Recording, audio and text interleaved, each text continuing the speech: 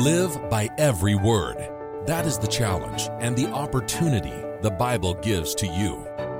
This program examines the actual words that have proceeded out of the mouth of God Himself, so we can use them to guide our paths and live by them in our everyday lives.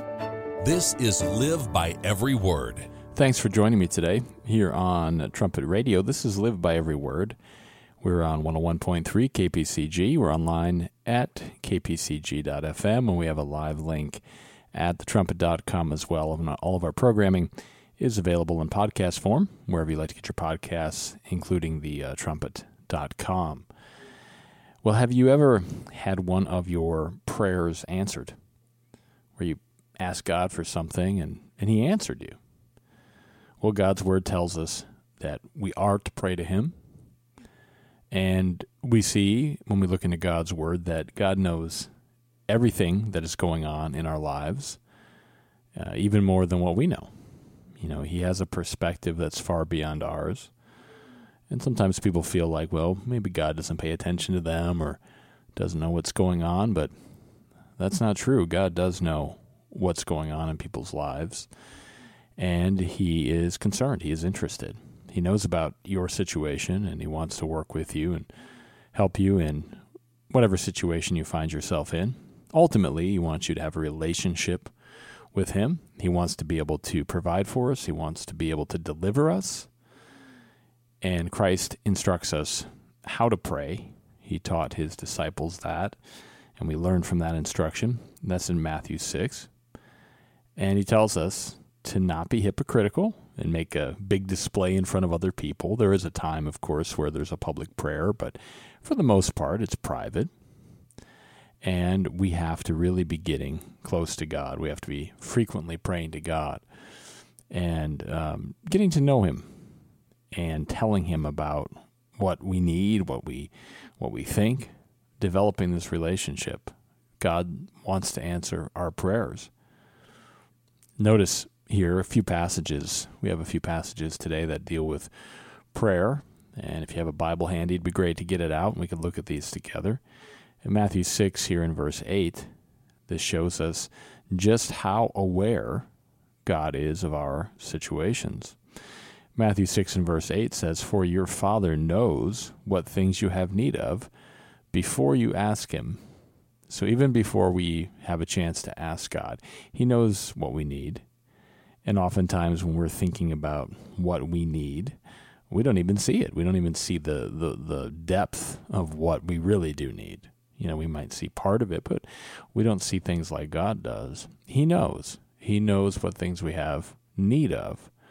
Now, a person could read that and think, oh, well, then why do I need to pray? He knows already anyway. But God wants us to ask Him for help for ourselves and for other people. Intercessory prayer, praying for others and for help in their situations. Why does God want that? Well, God wants to develop a relationship with each of us. He wants to develop a relationship with you. And so if you think about your best physical relationships, you know, a very close friend or a spouse or parents and children, if it's a good quality relationship, well, what's one of the things that really creates that relationship? Well, it's communication. You have to talk to each other. If you don't talk to somebody, you don't really know them. You don't really know what they're thinking or what they're going through. I mean, you just don't have much of a relationship if you're not communicating. We don't really know people that we don't talk to. So God wants us to have a relationship with Him. God wants us to talk to Him. Now, God speaks to us through our Bible study. And then when we pray, we're talking to God, and God will answer faith-filled prayers. He's there ready to answer, ready to help. But we have to have faith. Notice this in Matthew 21, verses 21 through 22. Jesus answered and said unto them, Verily I say unto you, if you have faith, and doubt not, you shall not only do this which is done to the fig tree. Of course, we're breaking into the thought here. He cursed a fig tree, and you can read more about that. It says, but also if you shall say unto this mountain, be you removed, and be you cast into the sea, it shall be done. And all things whatsoever you shall ask in prayer, believing, you shall receive.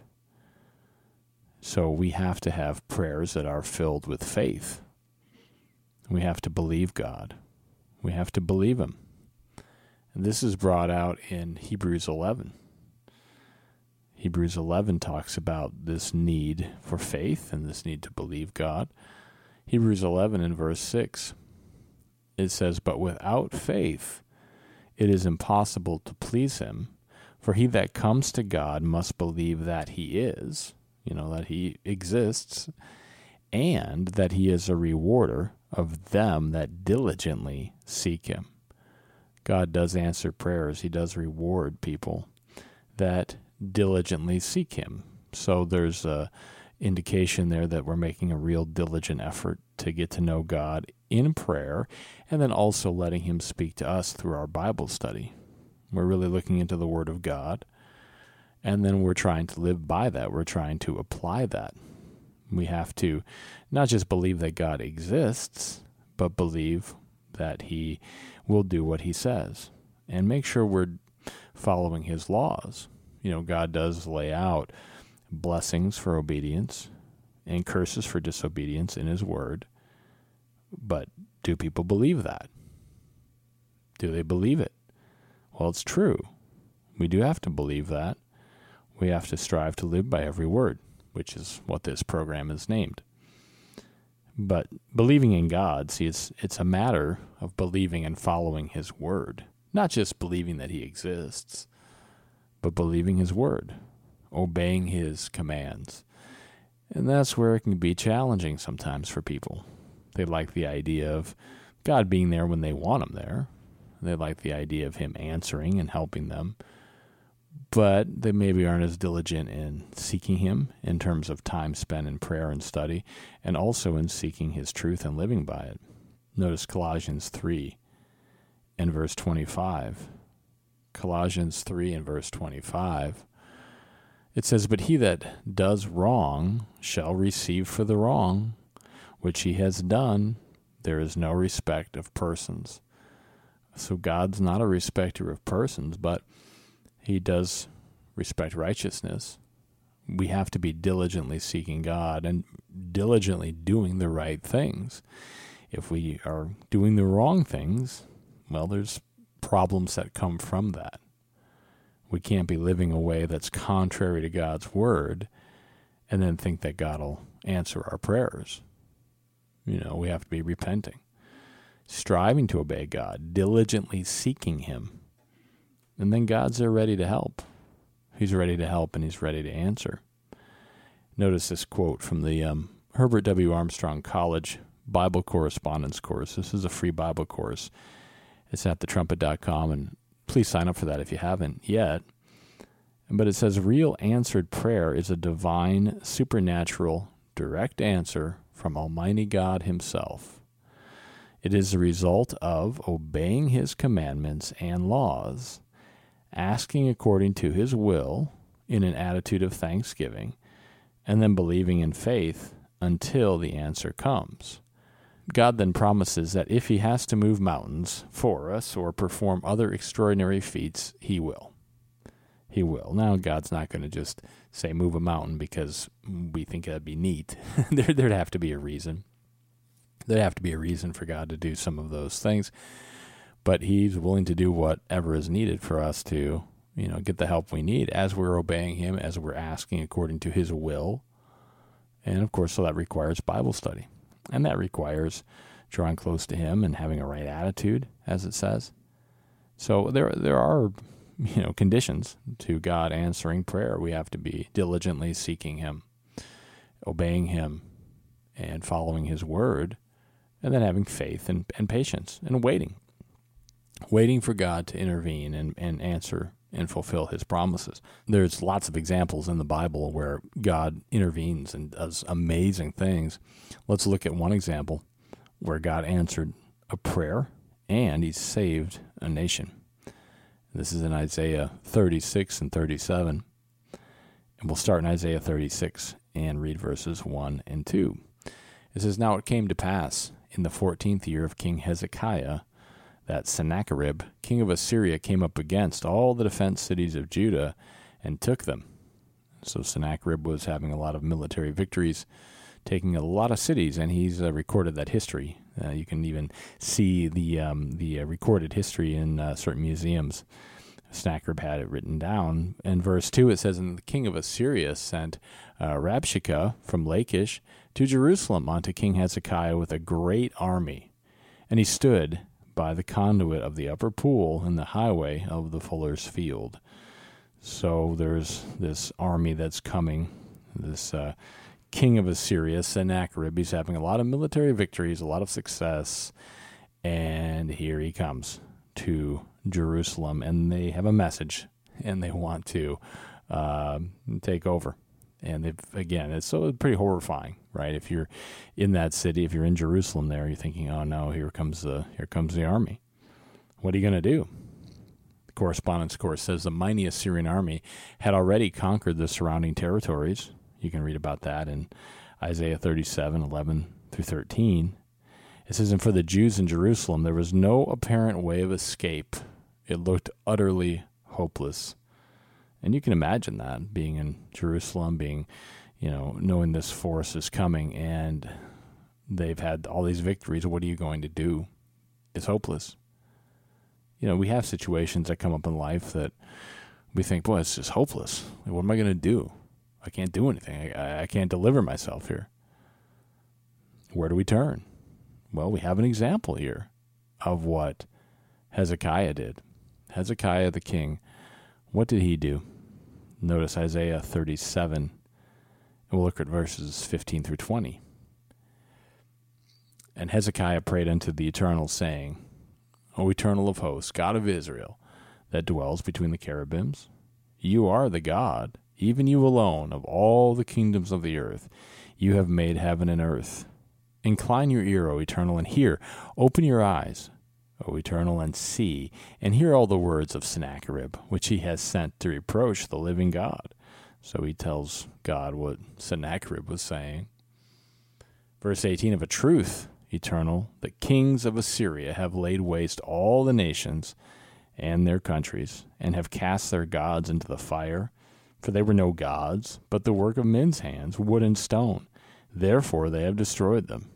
So Hezekiah has the right perspective here. He's praying to God, the living God, and saying, look, these Assyrian armies have come through. They've destroyed other nations because they have these false gods that can't do anything, wood and other idols made out of these physical materials can't do anything. But Hezekiah here is coming to the living God. Coming to the living God. Verse 20, it says, "Now therefore, O Eternal our God, save us from his hand, that all the kingdoms of the earth may know that you are the Eternal, even you only." He's saying, look, God, you have to save us.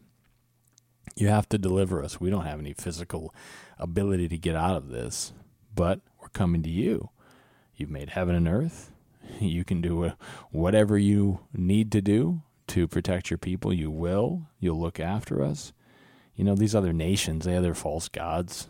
Assyria destroyed them easily because they weren't gods. They were just man's invention. But you are God, and you can answer, and you can save, and you can deliver. Hezekiah knew there was no hope in man. There was nothing he could do. There was nothing the armies that were under his command could do. They didn't have enough power. And a lot of times in life, we think we can solve it. We think, I can figure this out. I can do this. But we need God's help. Sometimes we get in a situation where we know we can't deliver ourselves. But there's a lot of situations that are that way, and we just don't maybe go to God as much as we should. At least it's something to think about. Do we really bring God into the center of what we're doing? And ask for help, and get direction, and diligently seek God through prayer and through obedience to his word and through studying to understand what he wants us to do. Notice how God responded to Hezekiah, verse 33-38. It says, "Therefore, thus says the Eternal, concerning the king of Assyria." So here's the answer. God says, he shall not come into this city, nor shoot an arrow there, nor come before it with shields, nor cast a bank against it. By the way that he came, by the same shall he return, and shall not come into this city, says the Eternal. And nobody talks to the king of Assyria that way, into his military, but God does. God does. He says he's not coming in here. Verse 35, for I will defend this city to save it for my own sake and for my servant David's sake. Now, Jerusalem's a very special city to God. He has great plans for that city in the future. There's amazing history there. The Philadelphia Church of God, which sponsors this radio program, is working on archaeological digs in that city. The Eternal has chosen Jerusalem, as your Bible says. And so there's a lot of importance that God places there on Jerusalem, and he was going to protect it. Because Hezekiah asked him, and he said, yep, I'm going to do that. I'll protect Jerusalem.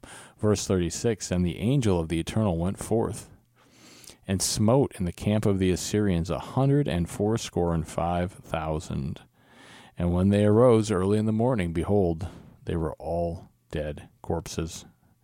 This massive army goes to sleep one night, and they don't wake up because God saw to it that they were destroyed. Verse 37, so Sennacherib, king of Assyria, departed and went and returned and dwelt at Nineveh. And then he had a bad end, and you can read more about that history, as it says in verse 38. And it came to pass, as he was worshiping in the house of Nisroch, his god, so he had all these fake, false gods, that his sons, it says, smote him with the sword. And they escaped into the land of Armenia. And then one of his sons reigned in his stead. So, here Sennacherib was having all this success. Who was going to be able to stop him? Well, God stopped him because Hezekiah prayed, and he asked God to answer his prayer, to deliver the city. No matter what, situation we might face, God can deliver us. He can deliver us if we're diligently seeking him, if we're striving to understand his word and then obey it. He'll take care of us. He definitely will. And we can be thankful for that. And we can remember this history in Isaiah 36 and 37 about Hezekiah and Sennacherib and what was done there, and how God delivered Hezekiah and Jerusalem and destroyed an army. There's secular history that backs this up, in case, you might think, well, I don't know, did that even really happen? It did. I mean, it's even secular history records it. That, there was all these military successes, and then that's it. That's where the story ends. Well, why does it end there as far as secular history? Because God came in and he destroyed that army, that Assyrian army. God answers prayers. He'll answer your prayers. He'll answer my prayers as long as we are going to him and diligently seeking him. Again, I want to read this quote to you. We read it earlier, but from the correspondence course, because it really sums it up. Having answered prayer, what it takes. It says, real answered prayer is a divine, supernatural, direct answer from Almighty God himself. Just like we read about there in Isaiah. It says, it is the result of obeying his commandments and laws, asking according to his will, in an attitude of thanksgiving, and then believing in faith until the answer comes. God then promises that if he has to move mountains for us or perform other extraordinary feats, he will. And in the case of Hezekiah, destroy an entire army, an army from Assyria. Just destroy him, just like that. Went to sleep one night and they didn't wake up. They were dead corpses the next day. God can do those things. And it's a small thing for him to do something like that. He can do whatever he needs to do, but he wants us to draw close to him, to come to him, to ask him, to diligently seek him. And he's there ready to answer and to deliver us. We have an entire book about praying and how to pray. You can find that at thetrumpet.com. And also, please sign up for the Herbert W. Armstrong College Bible Correspondence course. That's free there at the Trumpet as well. That's all the time we have for this edition of Live by Every Word. I'm Dwight Falk. Thank you for spending some of your time with me today. Until next time, let's all strive to more perfectly live by every word of God.